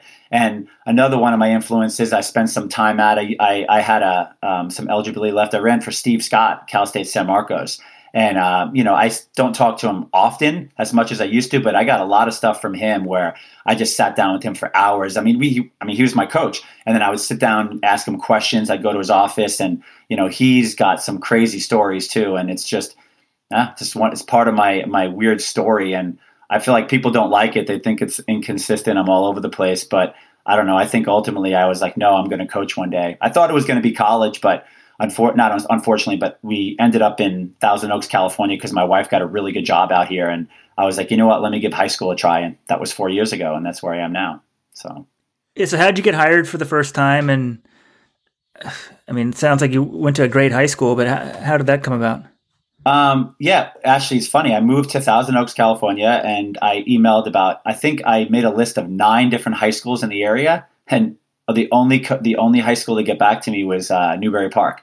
It was a guy that's named Marty Marcial, and he was head of PE, and I told him that I'm finishing my credential. I have my credential in business, English, and physical education, and looking to coach and eventually teach. And he said, well, it's good timing because I'm about to retire. Why don't we meet for lunch? And we went to lunch, and he was like, yep, you're hired. He's like, why don't you start coaching this track season? I'm like, really? And then I said to him kind of as we started, I was like, I really want a program that I can just coach, and it's 100% of like what I want to do. And he's like, whatever you want to do, take it over. And he just let me take the program over. And we weren't that good at the time. And I just really wanted this team to be a top-notch team, and I wanted these kids to understand what it was to work hard, and it's been awesome since. So, and 5 years later, you had individual and team national title. I figured you'd coach somewhere else. This is nuts. No, doesn't work like that. Yeah, I guess. People like Doug Souls. I've told him this story. I have a funny, quick story. My first year coaching, our team had never gone to the state meet as a team, and we were Division I. And we had never gone. And in my first season, with the summer training and everything, we went to the state meet. We were ninth. That was my first year 4 years ago. And I remember standing there watching the girls run. And I wasn't the coach of the girls at the time. And someone's like, oh, man, Great Oak, nobody could beat them. They have 5,000 kids in their school. They recruit. They get all this stuff. And then there was a guy who was standing next to me that I knew, and another one I didn't. And I turned to him. I was like, I'll beat that. I was like, we'll beat them. I was like, give me 4 years. We'll beat that team. I was like, they're just high school kids. You can get them to be good. Give me a break. And this guy turned around and looked at me like, I'm like, I'm dead serious. I'll beat these guys. And then, it's funny that now 4 years later we did, but I just think half the high school coaches, they want to leave at 4:30. They don't care. I work a lot and I put a lot of time into it, but then there's some coaches like Doug and, there's some amazing coaches out there. I have some friends that coach in New York that do amazing jobs, and it's like, we're on the same page. It's like, you just got to really want to be good. You got to want to make these kids, be their best. I don't know. So what you take over the program, like what was the key? Like day one, what were you thinking? Like, did you think, the workouts are the key, or establishing the culture is the key, or identifying the talent? Like, what was your main thing on day one? Like, what were the 3 things you were focused on? Yeah, pretty much all those things. It's funny because when I wanted to quit about 10 times, and my wife wouldn't let me the first season at track. I was like, these kids, I would catch the guys at the park on the swings. And then I would go up to them. I'd be like, listen, guys, like, you're wasting my time. I don't need to be here. So I'm like, I don't know if high school is for me. I'm either going to get fired, their parents are going to complain, or it's just not my deal. Like, I just don't want, they don't have the emotional, capability of running hard or wanting to do good work. And I don't mean overrunning. I just mean wanting to put in work every day. But the truth is, I always said, I think anybody in high school can be good. It's really hard to be great. But if you have a school, like our school's got, over 2,000 kids in it, how can we not be good if we're recruiting? If we're not recruiting, but if we're recruiting these kids in our school to come run. So it's like, I just tried to get the kids aboard and believe in me. And I think from my running background, a couple of them found some videos and they're like, oh man, coach, we found you in this thing. They started respecting me for which was a good reason. And I had one runner who was a senior at the time, and he only ran like 9:19 for me, but he took control of that team and he took responsibility for every kid who didn't do a run or whatever it was. And it was like a quick shift with the guys, and they wanted to go to the state meet. And then we went to the state meet. We were ninth. And I was like, man, come on, ninth place, guys. Like, don't be happy with that. You're better than that. And we were a young team. And then the next year, we didn't make it to the state meet. It was a really hard year for Division I. And we were devastated. And I was like, man, maybe I can't do this. But then, things started turning around. We had a great track season. Nico was a sophomore. All these people were really believing it. And then the next year, we won. We won the state meet. We went to NXN. We were sixth. And then last year we won the state meet again. And I, was coaching the girls. We won the state meet and then we won. And I think it's culture. I think if you come to my practice, I only have 55 girls and guys on my team, which is pretty small team for California, for girls and guys in cross country. These kids want to run. And they want to do morning practice. If we do morning practice every other day. At CIF only allows us to do it every other day, and we do a lot of supplemental training, keeping them all healthy. I teach them about everything from nutrition to everything. Like, it's a complete program. I have meetings with the parents, and I tell them this stuff. So it's a complete program. I want to set them up for college, that they succeed in college. Like, that's my goal, that they know what a hardworking program is. So they go to college and they're like, okay, this is good. Most of them are probably like, you guys don't do enough in college. I don't know. So when you get the job, are you just taking whoever comes out for the team, or are you going through the school and saying like, hey, I think you'd be good, come run for me, or that sort of thing? How do you build interest in the program? Yeah, right at the time, it's just whoever was coming for the team, because I wasn't teaching at the time. And then I was teaching PE last year. I teach business now, but this year. But so when I was with PE, there was probably a few kids we got out for the team, but the only kids I got from PE were like a kid to run like 52 or 51 in a 400, which is good, but not anything. I never got a great cross country runner. We just kind of made do with what we have, and a good example is I had girls that were telling other girls in the team when I first coached them, you don't need to run over the summer. You'll still make varsity. I had girls my first year, 20 minutes making varsity. Now you have to run 17:30 to make my varsity. It's because I just think they saw what the guys had and they wanted to be a part of that. And it's just been breeding, my freshman class this year is unbelievable. I probably have 4 freshmen that can break 4:20 in the mile. It's just, they're unbelievable. And they just, they see neat. I'm not joking. I was saying, I already said it in an interview, this year, my track team, I have 15 guys that could break 4:30. These guys are just, I have JV guys that are going to break 4:30, no problem. They're a serious group of guys. They want to be good. It's pretty awesome, but it's the environment you make. We make workouts fun. We'll have music, we'll have excitement. I'll have parents there in the stands on days that they have to go hard. I want them to have fun and know this is what we're doing. We're not just, this isn't just boring hard work. This is fun hard work. So. That's crazy. You're a little bit, how old are you? 42, 43? I just turned 43 a couple weeks ago. So you're a little bit younger than me, 3 years, but same era. And the high school kids are running so much faster. Like you said, a kid just ran 9:19 or something. When I was in high school, my teammate ran 9:12 for 2 miles, and that was top 20 in the country. Sure. Yeah, I remember that. When I was in high school, it was like that. What do you think the difference is? Is some of it, obviously, it's the training and stuff, but do you think some of it is, you got freshmen running sub 420. That's kind of crazy. That used to almost never happen. Yeah. Do you think just the internet, people see what's going on and there's just more knowledge, a 15-year-old kid can actually do this? Or what do you think it is? It has to be. I think a lot has to do with internet and people being more educated and just knowing what to do. I look back at my high school days and I was like, what in the world are we doing?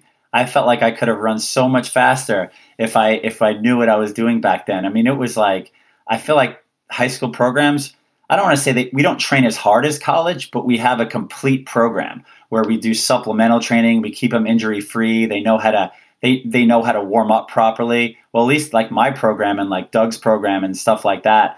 I think it's different. When I was in high school, we used to jog 1.5 miles do some leg swings and just rail a workout. I mean, now my guys take an hour to warm up. You know, I mean, we have a whole routine. And I think, you know, when I was at Milrose games, you know, I was talking to Nick Willis, who I, you know vaguely through the years. And he was laughing. He's like, look at your guys. They're warming up more than I am. And I'm the old man. And I was like, oh, man, you got to come to my practice. If they don't do it, I'll make sure that, I mean, I'm strict with that. Because I think when they go to college, they need to know this stuff, you know. And that's why a lot of the fit, you know, the programs that they chose, like Jason Nico, are great programs. You know, running for Colorado and NAU, you know, from what I understand and talk to them, they do all the stuff we do. It's pretty cool. Well, are you worried, though, that they may not progress in college if they're doing so much already in high school, or they might be mentally burnt out? I mean, it sounds like you're making it fun, but, you know, back when we had the old Let's Run Track Talk, it wasn't a weekly thing like it is now. I had Bill Aris on there, and I was incredibly impressed with what he had accomplished, and I think some people think he's a tyrant. I don't agree with that. I coached a guy that was one of his top runners ever, and I'm like, they love this guy. They want to run for this guy. But sort of the knock on him is, you know, the women don't really do anything in college. Yeah. So I don't know. Do you have any fears about them moving forward? Not anyone that I've seen. Nico is going to be a star. You know, if he stays healthy, Nico is going to be a star. Jace is going to be, I mean, he's going to be an All-American. I know it. I leave room for improvement. I really do. I think I've definitely been criticized. You know, I see stuff online and people criticize me for workouts, but you're talking about one of the top guys in the country ever, if not the best guy ever. You know, if he had his chance to run this season, I think he could prove that. He's going to improve. And I think Nico is a smart enough kid. That's why he's as good as he is, that if, you know, say he ran 13:35 this year and he went to college and ran 13:36, he knows he's stronger and better, but that's part of the process. So I don't think it's going to hurt him. And Mike's a great guy to have him there when that happens, or if something like that would happen, but it might not. He might go to 13:10 his freshman year. I mean, I'm making that number up, but I don't know. I'm not really worried about it because I think, you know, we don't run a ton of miles. We just do, there's certain things that I do in my program that maybe other people don't do. I don't know. We do speed year round. We do speed developmental work year round. We don't stop it at all. You know, there's certain things that we do, and we make sure we work on mechanics a lot, although people probably don't think I with Nico, but he has some arm movement stuff we're working on. But no, we work on a lot of things, and I think it's just going to help him to run faster in college. I really do. So when you say you work on speed, what do you mean by that? Is that kind of like the Alberto Salazar type stuff, or what? A little bit, you know. And when you say they don't run that much mileage, how much mileage are they running? Okay, so Nico freshman year versus senior year. Yeah, Nico hit 70 miles for the first time ever, like last month. He had never run 70 before. He's always in the mid 60s. But for him, I don't think that. I don't know. I don't think that's much.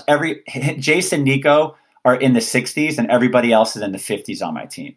And for my top guys. So I think that's normal. My top girl's probably 55. She's not running that much because those girls I have had to progress them slowly because the program before I was there had them hardly running at all. They were doing 3-4 mile runs. I mean, my girls for the first time ran a 10-mile long run this year, and that was like an amazing feat for them. You know, the team that went to nationals, because their long run was 6 miles before I was there. But no, I mean, 70 is Jason and Nico both hit 70 for the first time not that long ago. But they probably haven't hit that over the past few weeks. They're usually 65 to 70. But I always say a big reason for their success is last year when he ran 840, he had never gone under 60 except the week before Arcadia and the week before the state meet. I don't drop a lot of miles. I don't go down to 30 miles. If he was running 90, we'd probably drop more, but I would never do that with him in high school. And I think the programs they're both going to, they're high mileage programs, so they're going to have to start moving up into that direction. So who would you say your training's based off of? You had so many influences from Steve Scott to Alberto Salazar. When you were at Adams State, was it Joe Vigil? Was he still there? Joe Vigil was there. My coach was Damon Martin, but Joe Vigil was there with Dina. Actually, one of my friends from college, I don't think he was actually my roommate, but one of my good friends in college, Andrew Castor, ended up marrying Dina. But Joe Vigil was there. He had his like post-collegiate group. I think it was like a Reebok group at the time. And Damon Martin was my coach. I get a lot of the stuff from Damon is like, he is a motivator. like before every workout and every like major like race, I sit down with my team and there's certain things I want to talk to them about. And a lot of that comes from Damon Martin. You could sit in a room with that guy and you'll leave that thing thinking you're going to run a 350 mile. Like he just pumps you up and he gets you motivated. A lot of his sayings I take from him, chasing excellence and all this other stuff that he always talked about, even when I was there. But coaching, Scott Simmons, I kind of take it a little bit from everyone. I mean, coaching wise, I think, I don't know enough about the program. I'm not there every day, but I think Alberto Salazar is just amazing. And I think to the fact that he does all these weird, quirky things like, with the mask, for the allergies and stuff. I think that stuff he's thinking outside the box. The stuff that people hate about him, I actually know nothing about because obviously I wasn't on the inside of anything. But I think the speed work, not being scared to go to I hate using the expression go to the well because we always leave a little extra. I'll never make them go that crazy, but I just don't think people realize how good they are. I think they're scared. People put numbers in their head and they think like, oh, I can't run that. And it's like, stop that freaking number. Get it out of your head. Like you could close a workout in a 53. Let's just do it. And they're like, what? I'm like Nico, right before the last workout we did, he closed a workout together legally when we had a workout on a Saturday. I think the last workout was, I'm trying to look at 2 weeks ago on a Saturday was the last time we could work out. And Nico closed a workout in a 53. And it's like, and he was looking at me like I'm crazy. I'm like, 53. Has hit it, 53. And he was able to do it. And it's like, I just think I get it. It's hard to say exactly. Steve Scott, a lot. I get a lot of stuff from Steve Scott because he is a lot of his workouts. He does a thing called a simulation workout. I'll do that a lot. But it's not really the workouts. It's how you implement them and how much rest you give and how much rest you don't give. And I actually heard a podcast that you guys did last week. I don't know who said it, but somebody said, oh, after every workout, I believe in finishing faster than you start. I don't know who said that. Somebody. Okay. Weldon, I did. Weldon. So but I do the opposite a lot because I believe in putting junk in your legs where you go out. You need to go out hard because at the state meet, especially cross country, these kids are going to go out too fast. It's the state meet. If you don't get out, you don't know how to do that. At the national championship, Nico was able to go out in 4:25 and be fine. He's done it a million times at practice. And I think if you get used to that, you build up that tolerance. And it's like, obviously you can't have a kid go out 4:25 who's not capable of it. But a lot of workouts we do, you go out really hard, you settle in, and then you finish hard, but not as hard as you go out. Well, it's funny you're saying that because I think Weldon was a really good rhythm runner, a 10K runner, smooth. He was never good at cross country because you got to get out hard. But right before Nico broke that record at Millrose, I had John Kellogg, our coach, watch that video where he did that crazy workout. And because John normally is about going slower to faster. And I said, what do you think about that workout? He said, oh, that's perfect. He's like, that's perfect for 2 miles. And I said, what do you think you can run? And he gave me a 3-second window, and Nico was within that window. So he approved of the workout. It was John Kellogg approved. So, I think when you're running the shorter stuff, you can go harder more often. Weldon was more of a 10K guy. That workout it's funny because I was watching the video right before we did this. Well, you can tell him it was like a 4:10 mile, 1600, and then a 2:07 800, and then a 4:16 mile, and then another 800. Is that right? Yeah. And it's funny because I was thinking about that, and I'm like, oh wow, this is the exact opposite of what I'm preaching. And then I'm like, I wasn't a good cross country runner. I would not have been good trying to race pros, being in over my head. Like, yeah. But my general thing with that is, I think a lot of kids, they don't, especially if they're training by yourself, they don't know how to run. Like they'll force. Would you agree that kids can force them? Maybe high school is different than sort of like a post-collegiate, more developed runner. But I think like when I was in college, I could force stuff in workouts. My coach is like, you're doing the same workouts these other guys did. We'd race like shit because we were doing too much. So that's why I generally say like, hey, you want to finish faster than you start. But clearly there's good reasons not to. Like that 3K made sense. I mean, he did great. But like, is anything I'm saying making sense, or do I look at it totally wrong? No, I know that totally makes sense. I mean, I think there's time. I think again. So if I say this and then people can criticize me, be like, he does all of his workouts out hard. No, we don't. Sometimes we have a day. I'm like, guys, it's about rhythm, stay in control. I mean, I actually saw some stuff about people criticizing me for doing a 4-mile tempo where Nico ran like, I don't know, 1959. You're in basically 5 flat pace, and I'm like, Now they're saying it's too easy of a workout. What do they want for these guys? I was like, there's nothing I can do. I mean, Nico does 5 miles in 25 flat like it's a joke. I mean, it's not hard for him. He does 4. We do 4 miles a lot because I'll wait till we get to the track and I'll be like, okay, you're too tired.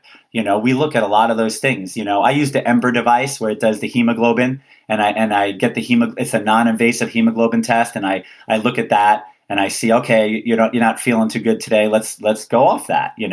I look at all that stuff. I mean, that's something that I got from Brendan Martinez and Carlos Handler. They use that a lot, and I used it in the summer when we were up in Big Bear, and it helps. It kind of tells you how you're feeling. So tell me about the first time. When did you meet Nico, and how quickly did you realize that there was something special about him? And I guess my third question would be, as good as he was then, how does he compare to some of these freshmen that you have now, though? Are they just as good as he is coming forward? Yeah, well, I met Nico my first day of cross-country practice his freshman year. That was the first time I coached cross. It was in June. We have a thing called a dead period in California. We just finished our dead period where you're not supposed to have contact with the kids, and we had started our practice. And I met him. He was 5'1". He had braces. He was this little kid, and I was like, okay, I didn't know who anyone was. I looked up his times, and I was like, oh, he ran a 5:05 1600. That's pretty good for an 8th grader. I was like, okay, he could be pretty good. But the guy he just had a fire. Like, he wanted to be so good. He was too talented for his body. Like, his freshman year at track, I actually wouldn't let him run because I think he could have tore his hamstring a little bit. He hurt his hamstring really bad in a workout because he would just go so hard. And I'm like, stop. So I wrote his mom this big long letter and said, hey, we're going to call it quits. I think he needs to just rest. I think he needs to just get better and just no racing. And they were all upset, but they understood. And I met Nico. I knew he was going to be good. But his sophomore year, when he ran 9:05 in a 2 mile, a 3,200, I looked at that and I was like, this kid's unreal because he's not running a whole lot right now. And the workouts he's doing are good, but they shouldn't be 9:05 good. And you put him in a race and he wants to race. So I knew right then. And then going into his junior year, I knew he was going to be a contender to win NXN and be one of the best. And then obviously we're where we are now. So what do you think he projects as long term? Is his best event going to be the marathon? Is it going to be the 5K, the 10K? What do you think? I always like to compare him to Rupp. I think he's going to be a heck of a 5 and 10K guy for years, and hopefully, if Mike Smith, it would be awesome for him to coach him through his career or whatever happens to him. But I would love for him I would think at knowing him now that he would be best if running the 10K and then maybe the marathon. I don't know. I feel like that's always a big if, but I think he's going to be I'll say it. I think he'll be NCAA champion in that 10K. He's going to be a great 5 and 10. He's got wheels too. I mean, I don't know what he could run a 400 in, but I'm pretty sure he could run 50 point at 51. I mean, we do 200s and he runs 25s. So I'm pretty sure he's pretty fast. People are like, oh, he's not fast. I'm like, okay, he's not fast. He's definitely fast. But you were asking about the freshmen on my team. He has 2 younger brothers that are twins, Lex and Leo, and his brother. They went out, and Lex's first high school race for 3 miles ran 14:42. And I was like, what just happened? And then he almost won. He almost beat these seniors that were like 4:10 guys. He outkicked the guy who ran 4:10, a 9:10 in a 2 mile the year before. So I'm like, this is insane. And his other brother ended up running, they're going to be mad, I don't know their PRs. He was like low 50. No, he ran 14:59. His other brother ran 14:59. Lex is just like Nico. He's too talented for his body. He was on our top 7. And then right before the national meet, he had some piriformis issue or something. And he could have ran, but we sat him and we ran his brother on my 7th as a 7th man instead. So his brother got to go. He was our alternate. But both those guys right now, his brother Leo opened up the season in a 4:22. And, he won this 1600, but both of them are sub 420 right now. I mean, it's unreal. And these kids, I think they're going to be 840 guys. I really do. They're unreal. It's crazy. I mean, that's what we like. Also, you predicted Nico will be a NCAA champion at 10K. I like to hear that. I like confident predictions. Our viewership likes that. He sounds like the sky's the limit for him. Maybe even both his brothers. I mean, it's kind of crazy. He's a good kid. He's a humble kid too. I don't know. People don't think I'm humble with stuff, but I get excited. I put so much time into these kids, and they're great guys. And I live it with them. I'm there day in day out. It's pretty cool. Yeah, some people were you can feel the passion jumping through the screen. I think some people criticized you for getting up on the award stand at NXN, and I disagreed. I was like I think when you're young, your greatest asset is you do live and die with it. Like, I mean, I don't know. I'm a twin. When Weldon would run fast, I felt like I did it. But it also made me, I read about Shailene Flanagan. I think when one of her teammates did well, she realized, I'm going to be good at coaching. Because I feel like if you don't feel like you're kind of part of it, you're never going to be that great of a coach. If you're just going through the motions, they're going to pick up on that eventually. So to me, it's pretty inspiring to hear it. And also, you don't think you know it all. You're trying to learn from other people. Right. But one thing that struck me earlier was you said earlier that you've learned so much from so many different coaches, including the positives and negatives. Everybody's got negatives. Nobody does anything perfectly. What do you think something that you've done at Newbury Park that hasn't been well? What are you trying to work on? What mistakes have you made? I mean, mistakes I made, especially in the beginning, were the supplemental training. That's something that I've added into my program more in the past year and a half. I think if you just run it. If a kid's running 50, 60 now, maybe a couple of them 70 miles a week, I think they're going to get hurt. You got to do supplemental training, so we do hip, ankle, glute strengthening 3 days a week. It's just a big part of our program. Ankle strengthening is huge, huge, huge. Ankle mobility. That's, I think, something that we missed the boat on because everybody was getting hip issues and piriformis issues. And I'm like, what is going on?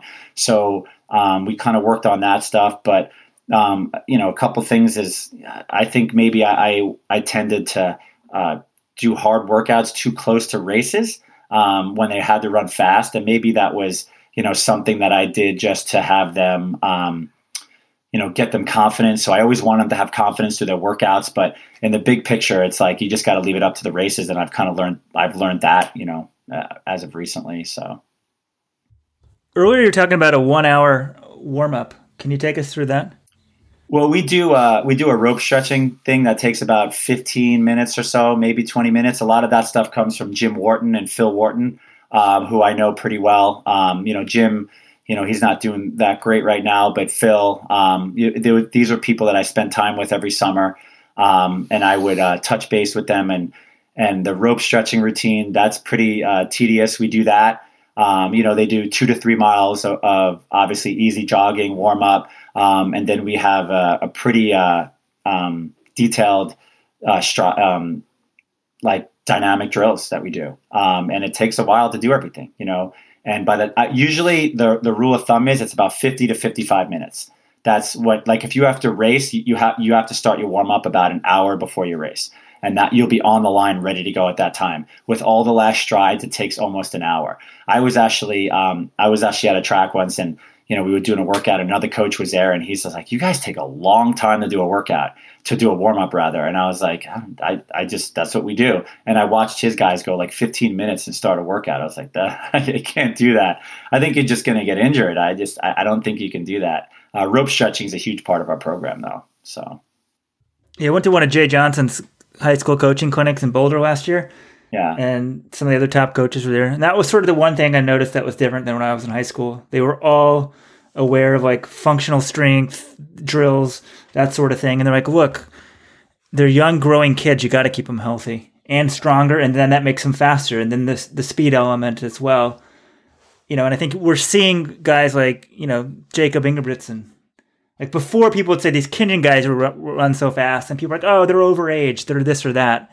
And that guy, I think, sort of has reset the bar for everybody. And now probably Nico thinks oh yeah, I can run faster. A high school kid can run sub 13:30. Yeah, he's not scared of it too. That's the crazy part. And I think that's the hardest battle, is telling a kid that 9 flat isn't fast. But that's what I like about my team. It's kind of snowballed that, I have freshmen that are like, I want to break 9 this year. And I'm like, okay, hold on. That you got to be, Nico's brothers I'm like, no, not there yet. Let's get you under 920 your freshman year. And it's like, but that's crazy. I'm saying that because some kids run 920 and they go to college and they're super successful. So, but I think it's just the bar you set. I think it's the expectations. And, as long as we can keep this going, and the girls are like that now. 5 flat's not fast for my girls. They're like, I have 3 girls that could go into 450. It's like they don't have a chance to do it. It's driving me crazy. But it's, we have to deal with this right now, and everyone, it's better for everyone's not racing. So, well, we don't want to take you forever. I don't know if the other guys have anything to say, but like it is a crazy period, as you were saying. Like the 520 girl, at the very least, someone needs to go hold a phone. If we're not, if we can't race for months, who knows?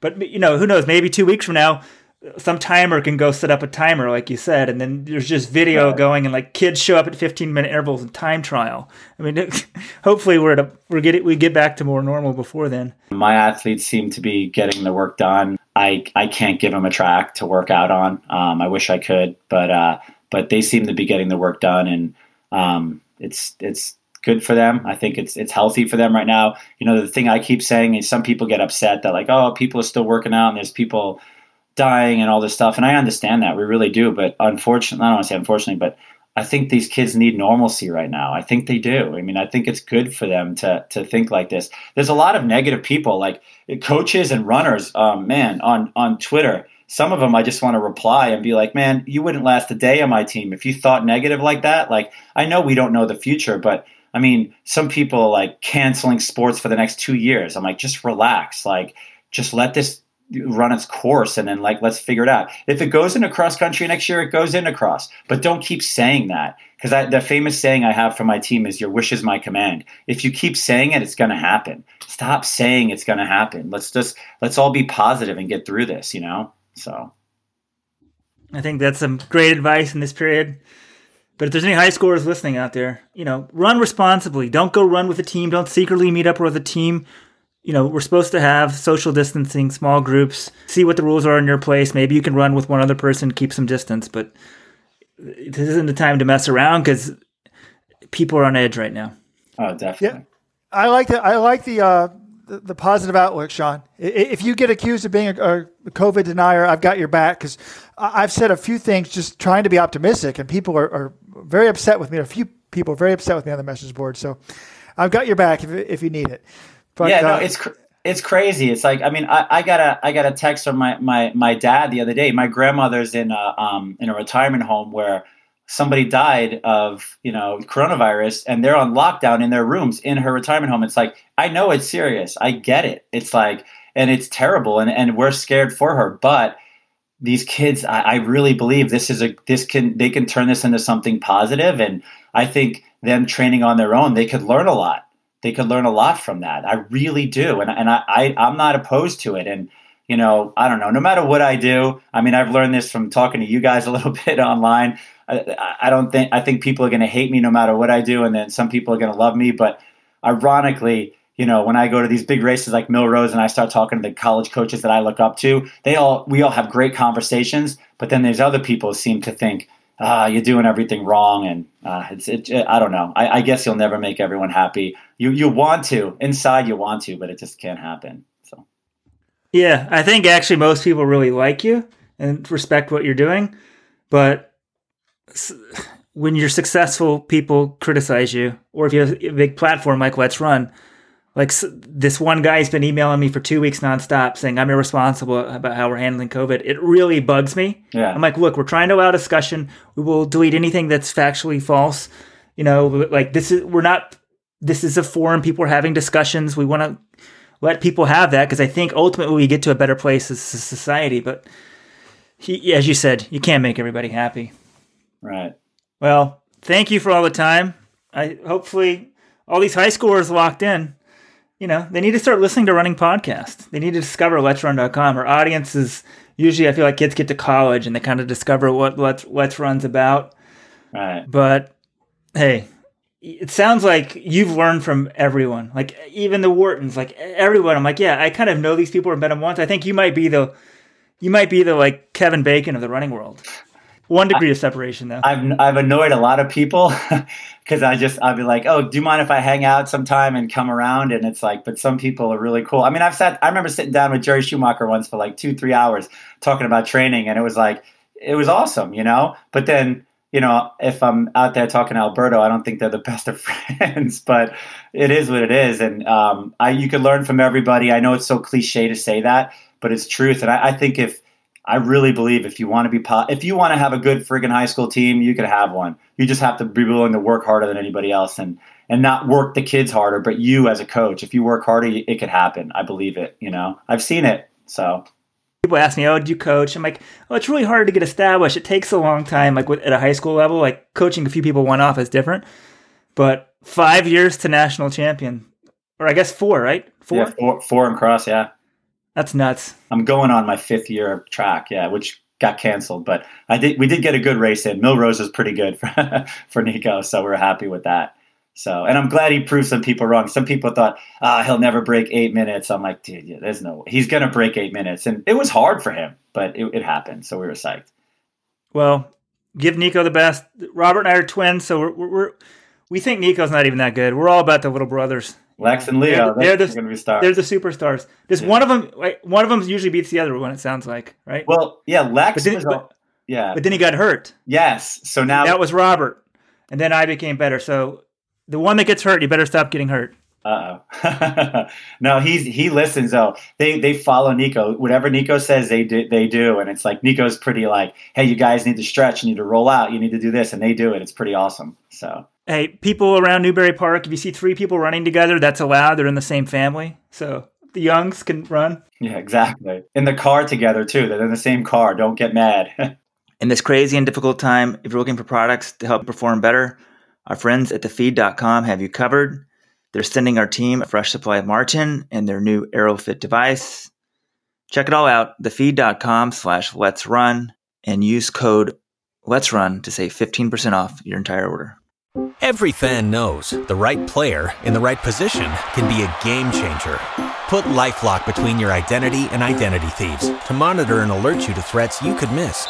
Plus, with a U.S.-based restoration specialist on your team, you won't have to face drained accounts, fraudulent loans, or other losses from identity theft alone. All backed by the LifeLock $1 Million Protection Package. Change the game on identity theft. Save up to 25% your first year at LifeLock.com/aware.